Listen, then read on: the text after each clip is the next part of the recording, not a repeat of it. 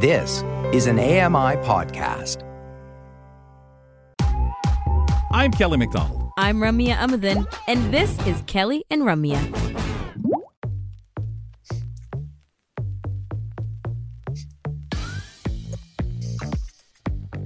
Thanks so much for joining us, folks, for sticking with us. Kelly and Ramya with Kelly McDonald and myself as we inch a little bit closer here to the long weekend, but still got a little bit of this show and tomorrow's show coming up before that. Grant Hardy with Kelly McDonald. And folks, as we do on Thursday, to get you started, start swinging and thinking towards the weekend. Let's get into it. It's time for the Thursday Roundtable. Isn't it convenient that we have a round table? Well, it's actually oval. Just saying. Yeah, a blind guy feels it now, goes, well, I don't know. I guess it is oval. Kind of oval. So here you go, folks. Open conversation. We do this every Thursday. I get to facilitate, and it's a pleasure. It's a lot of fun to handpick a few things to talk about. We welcome back to talk about the subjects that, boy, do we have some fun today on the show. Mark Phoenix, friend of the show. How are you, pal? How's things out in Newfoundland? The snow kicking out there? It tapered off overnight. It just left a 1.5 meter high drift around our car, which was fun to punch through. But fortunately, we don't need to go anywhere for a few days, so we're happy just to huddle in here and stay warm. Oh boy. We now this is as Grant and I started the show talking about old radio show. That's the excuse to sit, but what? Can't go anywhere. Put a few of these shows on and listen for hours at a time. Boy, exactly. Guys, there we go. I love it. Guys, got a few things to talk about today. Let's start with Canada's actors, directors, and musicians who are sounding the alarm over artificial intelligence, saying it threatens their livelihood and reputations. Groups representing people who work in TV, movies, and music testifying before the House of Commons Industry Committee today called on the Liberal government to protect their industries in its AI legislation. Actors Union ACTRA says unbridled use of AI could result in people's names and images being misused in artificially crafted videos. And the Directors Guild of Canada says generative AI like ChatGPT is reproducing extensive amounts of work without permission or compensation. Meanwhile, Music Canada says AI-generated content should be labeled as such so that people can tell the difference. Brenda Molina Navidad, The Canadian Press. So you get to where you start saying on what levels and where first do we care as people? I know we've had several conversations on this program and up and down the network pertaining, for example, narrators. Can you tell one narrator from another when it comes to an audiobook? We see the crisis going on with fakes when it comes to music and the concerns there that so many artists have. First, initially, when the Hollywood actors and everybody went on strike, the writers and everyone last year, the big issues were primarily around the AI and thoughts of, okay, you find a writer's room, put it together, launch a new series. You let them write the episodes for season 1. Wow, it's become a success. Now for season 2. Thanks, guys. Appreciate you coming out. Beat it. Don't let the door hit you in the back on your way out. Now let's get AI to write the next 40 episodes. And wow, these are some of the fearful things, Mark, we see coming along. Where do you, when listening to that, where do you first get the concern? Well, my first concern is if the intent is to slowly replace human involvement with just, having a computer generate it, what are people going to do to put food in their mouths and a roof over their head?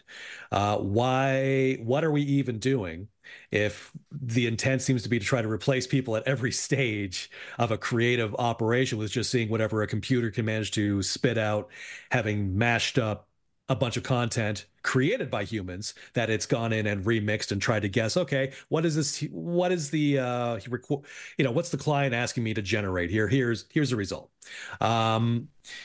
There's a human, it sounds kind of, silly and mystical, but there's a human touch to things which you can kind of detect versus something that a computer has just gone in and tried to generate based on its massive database of archived art and science and text and music and sound. And at this point, it still can't quite match it. It can be interesting. It can certainly be there as a supplemental.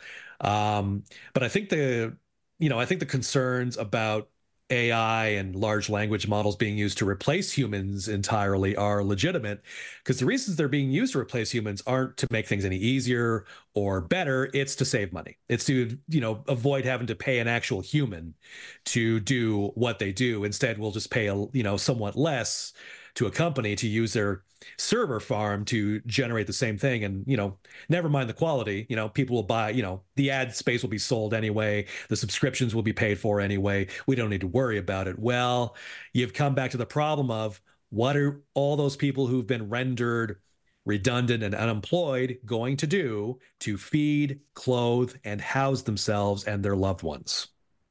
Some of the market that I worry the most about is that market for us that's smaller. People doing audio description, people narrating books. That field itself, narrating audiobooks, sure, it's a huge industry now, but a lot of the narrators, this for mainstream people, is new. 10, 15 years old, they've been listening to books narrated by people. But if you can clone their voices, if you can create their voices where you can't even tell, you're not worried about it. Or if you're told, hey, man, we can produce X number of audiobooks with narrators, physical narrators, but we can produce 10 times that a year using AI. And you could have that much more field grant out there to choose from.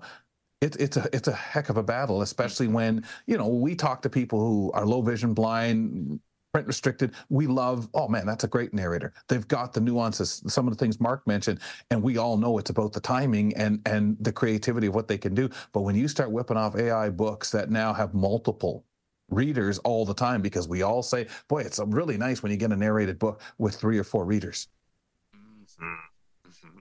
I truly wish I had more positive things to say about AI, because it certainly has some benefits in accessibility. It would be beneficial to get quicker just audio description. It would be beneficial to be able to describe pictures. Absolutely.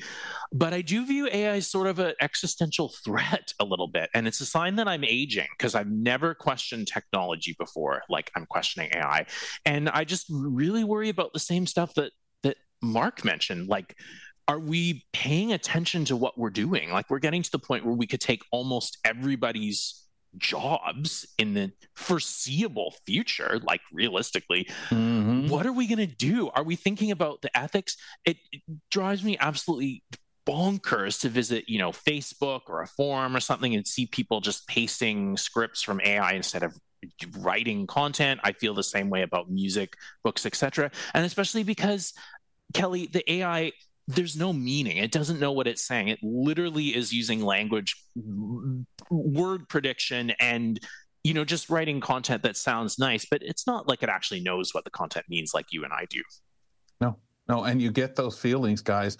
You think back to all your science fiction stuff, whether it's Ray Bradbury stuff or others today, that everything preaches the whole, there's no emotion, no feel that Mark was talking about. Not to mention, you think in history, when people have sounded the alarm, hey, we have to be aware of this thing called electricity. What's it going to do when it comes to the gas industry, the dangers of it, whatever it might be, as inventions and things started to come to be, there were all these alarms. And there are times you stop and say, yeah, it would have been interesting if someone did kind of take note of that and slow down, like we see with whether it's electric vehicles or driverless vehicles. Guys, I'm going to move on to our next item here, which is a treasure trove of Elton John's possessions are up for auction, folks.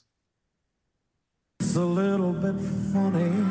They're from his Atlanta home, where he moved in the 70s, wrote music, and really became a collector. It doesn't have to cost $100,000. It can cost $5. I have an eclectic taste, and that's what my apartment was in Atlanta. It was my man cave full of things I just loved. Mementos from everywhere in the world, and things that I got up every day, and they all gave me inspiration. Everything from a grand piano to platform boots to a Rolls Royce and artwork. 900 pieces in all. Christie says sales start at $100 and skyrocket from there. Julie Walker, New York.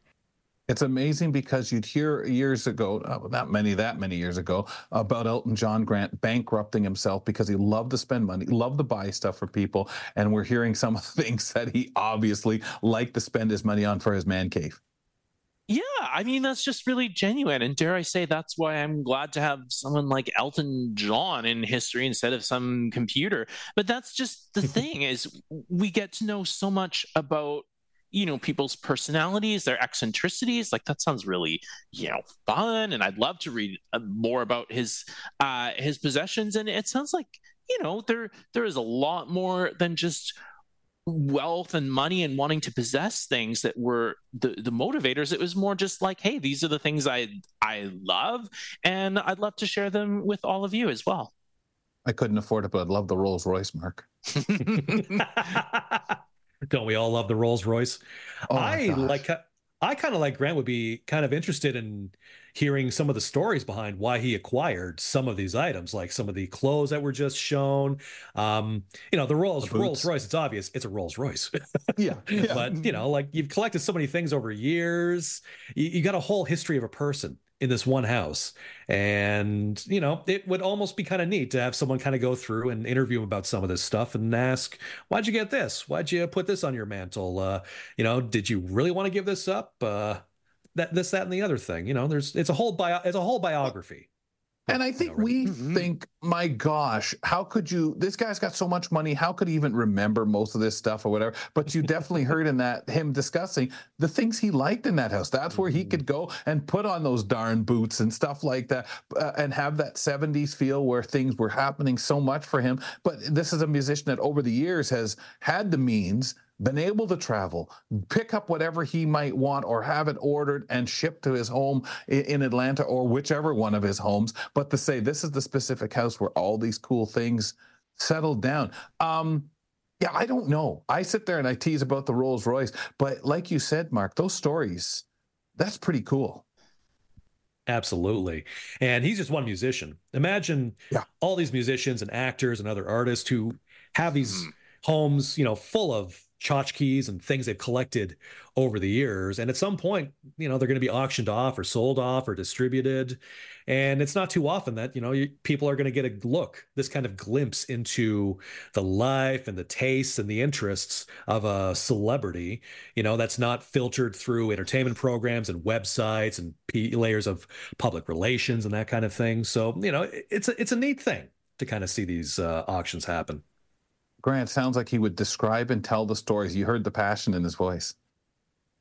Absolutely. And isn't that cool? Like to get a little bit of a glimpse in a person where, like I said, it sounds like it's not even, like he said, it's not about buying something incredibly expensive. It could be $5 or $10, but it's about sort of the story and the passion behind it. And I actually love this age that we're in, where we're getting to know a lot more about celebrities. We're seeing them on the socials. We're able to kind of get some photos of some more intimate moments of them looking at their stuff or in their house or doing what they do. And that's great. Like, it's great to go beyond the music and really get to know somebody. Yeah, it really humanizes them. Guys, I'm going to stick a little bit with collection history here with this one to some degree. Shipwreck hunters have discovered a merchant ship that sank in Lake Superior in 1940 during a story off Michigan's Upper Peninsula that took its captain down with it. It's a little bit funny. They're from his Atlanta home, where he moved in the 70s, wrote music, and really became a collector. It doesn't have to cost $100,000. It can cost $5. I have an eclectic taste, and that's what my apartment was in Atlanta. It was my man cave for the things I just loved. Mementos from everywhere in the world. Guys, we actually need the next clip. Every day, and they all gave me inspiration. Elton John like shipwrecks. Here. There we go. Yeah. Okay, guys, we'll get that for you in a sec. So they're just scooping it up there. So we'll get that one. I mean, it's hard to move on from Elton John, right? From Elton John. Well, has Elton John done a cover of The Wreck of the Edmund Fitzgerald? There we go. Yeah, that makes you think, right? Right? And you think about these darn Great Lakes that we've got here and how powerful they are and the stories. You want to talk of stories? Let's take a listen to this, guys, about this shipwreck in Lake Superior. 1940s, this went down. Okay, I'm coming up on something. The bulk carrier Arlington was found in about 650 feet of water off Michigan's Keweenaw Peninsula. I'm at the smokestack. the bottom of it that was bent over. Now I'm going over the top of it. The Arlington left Port Arthur, Ontario in 1940, fully loaded with wheat and headed to Owen Sound, Ontario, under the command of Captain Frederick Tatey Bug Burke. It began to take on water. All crew made it safely off the ship, except for Burke, who went down with the Arlington. Shipwreck researcher Dan Fountain found the Arlington. He says it's exciting to solve just one more Lake Superior's many mysteries, adding he hopes this final chapter in her story can provide some measure of closure to the family of Captain Burke. I'm Ed Donahue. Bug Burke. Wow, that's a nickname for you. Mark, I knew when I saw this is a Mark one. This is that kind of thing you go away and, geez, I'm going to look this thing up. I haven't heard of this. Because we think, as you pointed out, the Edmund Fitzgerald, which overshadows so many of these shipwrecks, and it was Gordon Lightfoot wanting to shed light on so many of these tragedies on the lakes.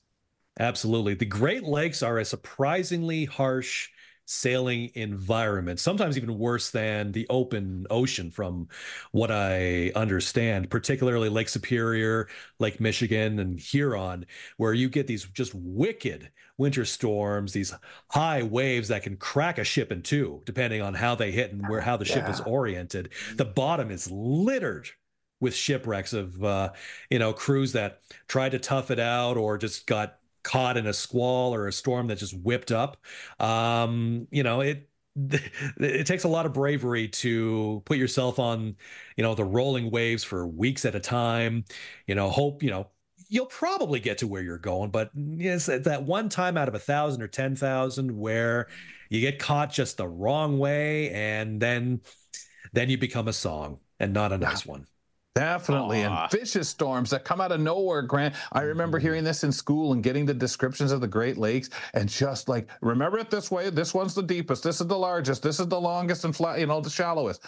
Really fascinating. Do you like this stuff too, Grant, when you hear these stories? Oh my gosh, yeah. It's so amazing to think about what substantial journeys these were for people, not just hopping on a ferry, whatever, but this is a potentially life-altering moment. Wow. Yeah. A lot to appreciate in that one. Well, I get a kick too out of, we just don't realize how huge these things are, how much shipping, how they are just so utilized, and even back when so much commerce had to move on them. Mark, as usual, pal, thank you. Appreciate you being with us for the Roundtable. Always a pleasure. Thanks for having me on. Mark Phoenix joining us from Newfoundland. We do this Roundtable every week here on the program on Thursdays. All right. Thanks, Kelly. Great stuff. And coming up next, we're going to wrap up our show. Plus, we're going to tell you a little bit about what's coming up on the next edition of Now with Dave Brown. That's next. We'll be back with more of Kelly and Ramya after this short break. Hello, I'm Sean Priest. Join me monthly for Shaun of the Shed, where I introduce you to all the technology that can be so useful to us as blind or partially sighted people. Find Shaun of the Shed wherever you find all your podcasts.